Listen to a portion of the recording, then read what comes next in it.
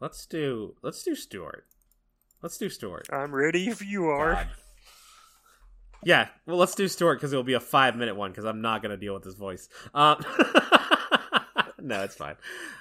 Okay, so Stewart, for our listeners, is the random voiced NPC that Gideon saw in the army camp of the Commonwealth before they spoke to General Cole in... God, how long ago was that? That had to be in the late spring, early summer, right? Yeah, I mean... it would have been like episode 14, somewhere in that general area. Earlier than that, episode maybe? 14 is when you get arrested. I'm looking at our stuff right now. It had to be maybe 10 to 12 then. Yeah, episode 11 is when you... Yep, episode 11 is when it happened. The party goes through a Commonwealth checkpoint. So, episode 11, I haven't tried to stab you yet, is when we get a random voiced NPC, Stewart, which Carson, you had to voice as talking to Gideon. I was actually talking about Gideon because somebody insulted Gideon. Yeah. And Stewart defended him. God. I don't know, he seems okay to me. And I think we basically said that Stewart had served under Gideon at some point, so maybe we should throw him into the third backstory episode.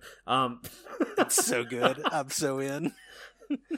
And since we got to pick all these NPCs that we're doing these little clips of, somebody picked Stewart. Oh God. So Stewart... I have fewer meaningful NPCs in the world in general, so I think Stewart was just one of my default ones. Yeah, it makes sense. The biggest problem was filtering through all the ones that, no one who, trying to get... There was a bunch suggested that we never got in the audio, and, some of them are from the text space, and I'm like, okay, well, we can do this because there's a lot of the text space. But it was still filtering some of the ones that were, from other stories that aren't even involved. I'm like, no, we can't do those types, but... So, we kind of discussed before, Stewart decided to leave the Commonwealth Army, basically, right? Yes, I think he kind of actually followed Gideon's example in a weird way. That's how he ended up in Durga.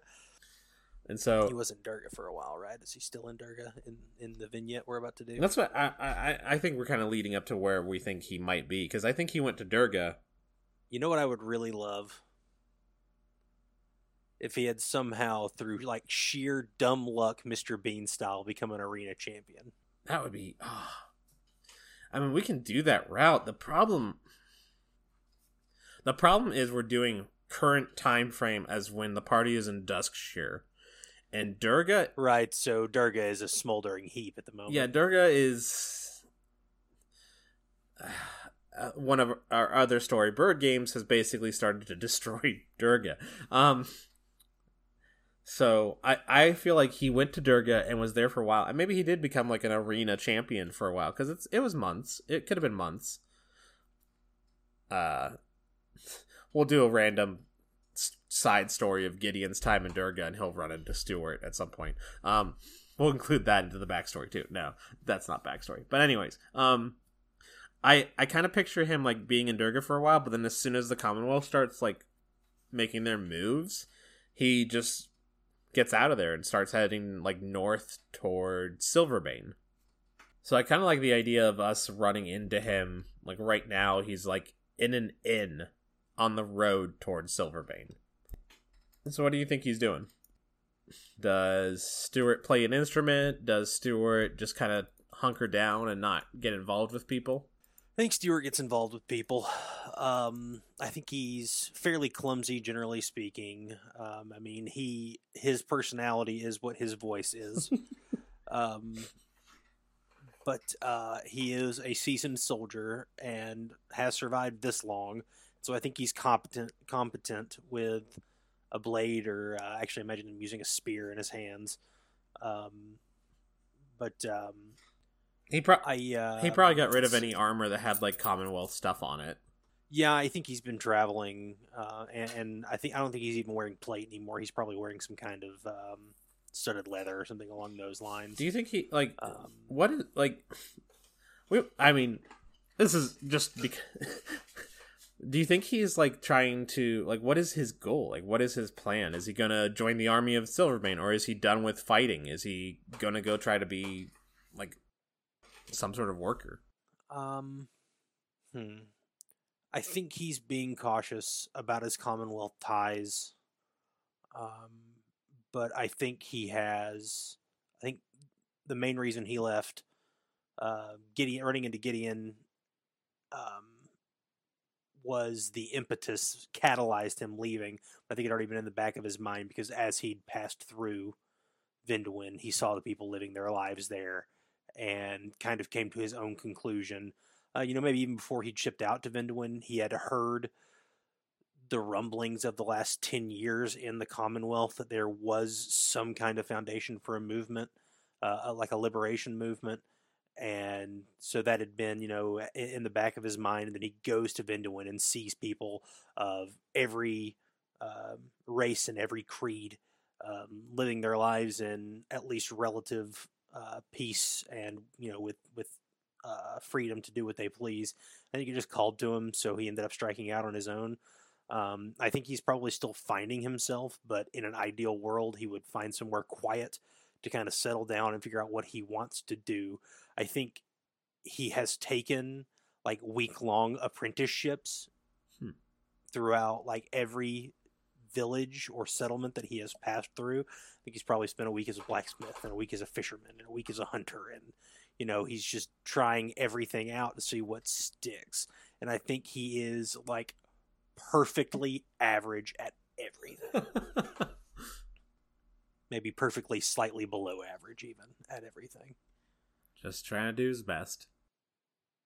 I think right now he is.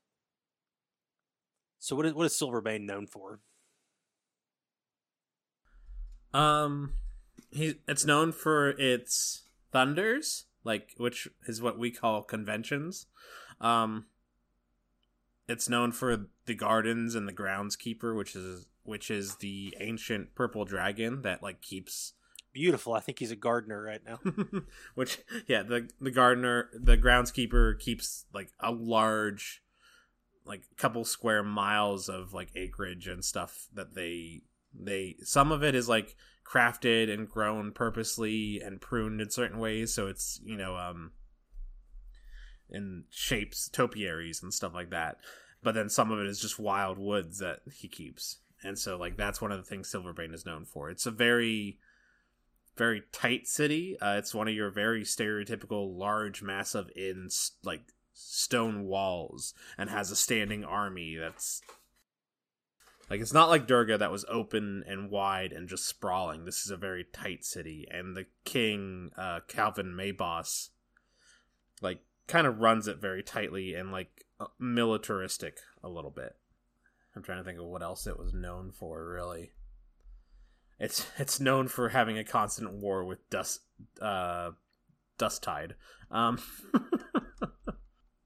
Is there like the fruits and vegetables of the groundskeeper's gardens, are they sold? Is it like the primary export of Silverbane? It's definitely like it's a very big fruit and vegetable. It's mostly fruits. It's lots of trees and vines like that. It's a very large export for them. Wines and things like that. Yeah, too. And lots of maybe he's not a gardener. Maybe he's trying his hand as like a vendor. Like he's got like a stall in like a kiosk in the farmer's market. Oh. And yeah, one of its biggest things is textiles, like fiber or like threads and things like that. Like that makes sense too. Yeah. So I finally pulled up my one note about it, and that's like, it has like a decent magical population. There's a guild called the Magic Swell, which is like a wizarding guild of some sort. It's also one of the cities that's known as a dragon home. So there's a very pretty decent sized population of dragons that live their lives there and like have jobs and things like that. Like there's a messengers guild that is headquartered in this like in a small village next to Silverbane, but so it's a lot of messengers and a lot of dragons run messages. That's where Brett's one character Red was working. Right. The Red Dragon. But yeah, they deal in textiles and the garden basically. So yeah, lots of fruit trees, lots of vines, lots of wines. So yeah, he's got. So you think he's at like a little booth in like the market square or something? Yeah, it looks like your run of the mill lemonade stand kind of set up, but he's got maybe some semi nice like drapes, enlivening the booth. That he got, on a discount. Somebody was maybe about to get rid of him or something. He patched him up a little bit, or he knows somebody who could patch him up a little bit. So he's dressed it up a little bit, and he's trying his hand at being a salesman. What is he selling exactly? I think he did spend a week at least in the gardens, and they still like him well enough there. So I think it is produce that he is selling. Not textiles, but like definitely not like prized. Probably your more run of the mill fruits and vegetables, maybe like potatoes, maybe squash, some root vegetables and low lying things that he could get pretty easily. Carrots and nothing that would be seen as exorbitant or but stuff that everybody needs. I mean, yeah, stuff that people need, and I think Stewart does enjoy the work because he is helping people. I don't think he's taking anybody for a ride. I think he's willing to work with people whenever they came up short for how much it was going to cost. That's why he's not an especially good salesman, but he's eking out a living, and he's satisfied with his work for the time being. He's got like 2 pseudo dragons that are like sleeping on the top of his kiosk. They like seem to follow him around pretty much all the time. One of them's like a nice. One of them is muddy brown. Yeah, and quite rotund. And the other one is like a pale purple, like a lavender or a periwinkle, and it's very angular in ways that don't like its body is almost like a teardrop, like it gets narrower towards its head, and its head is set like it's got, I don't know, it's longer than it is wide, if that makes sense. Mm-hmm. And it's got a rounded front, but the back of it narrows almost to a point.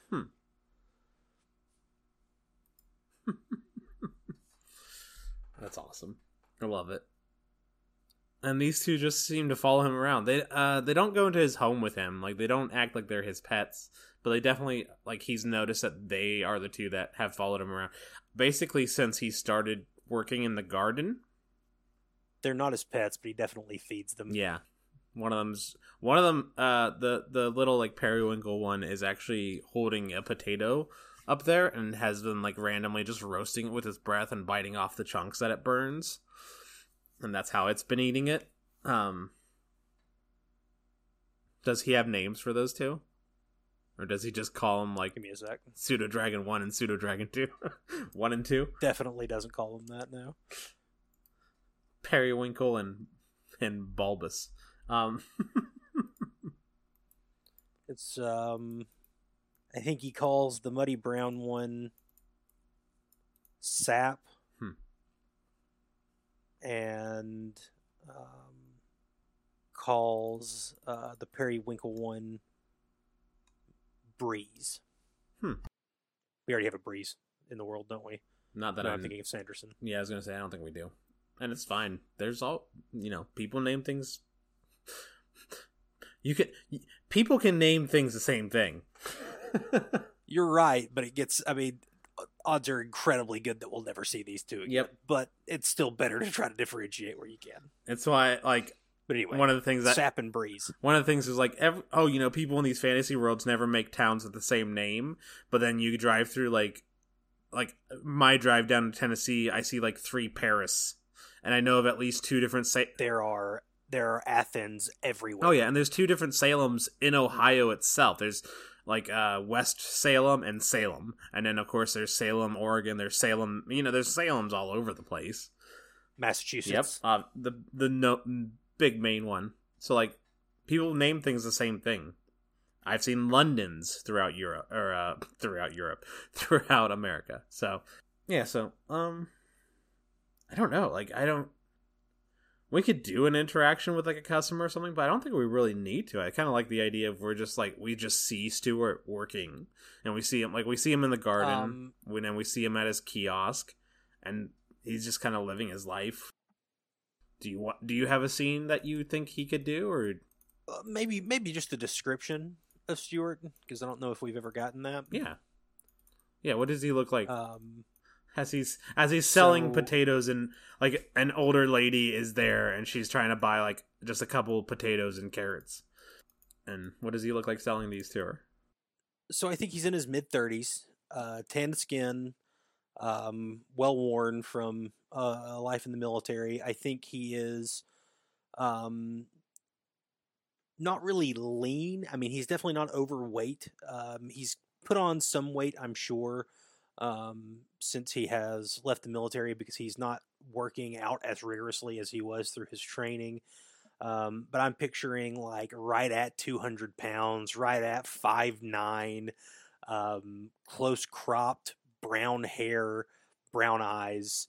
At this point has just some scruff on his face, just because he's not, forced to shave every day and keep regulations or anything like that. And for all intents and purposes, this man is the average human man on Aemon. I love it. And in case you forgot, he talks like this. Yep. Come get your produce. Come get your potatoes, your carrots, your turnips. Got great produce from the garden of the groundskeeper, grown there, raised there, right from my booth to your table. Good prices. Yeah, he does well. You love this, and you know it. He doesn't make a killing. He just makes a living, and maybe that's all he wants. Maybe he's just happy doing that in Silverbane. And I think that's it. I think that's it for Stewart. I like that. Oh man. I enjoy doing that voice.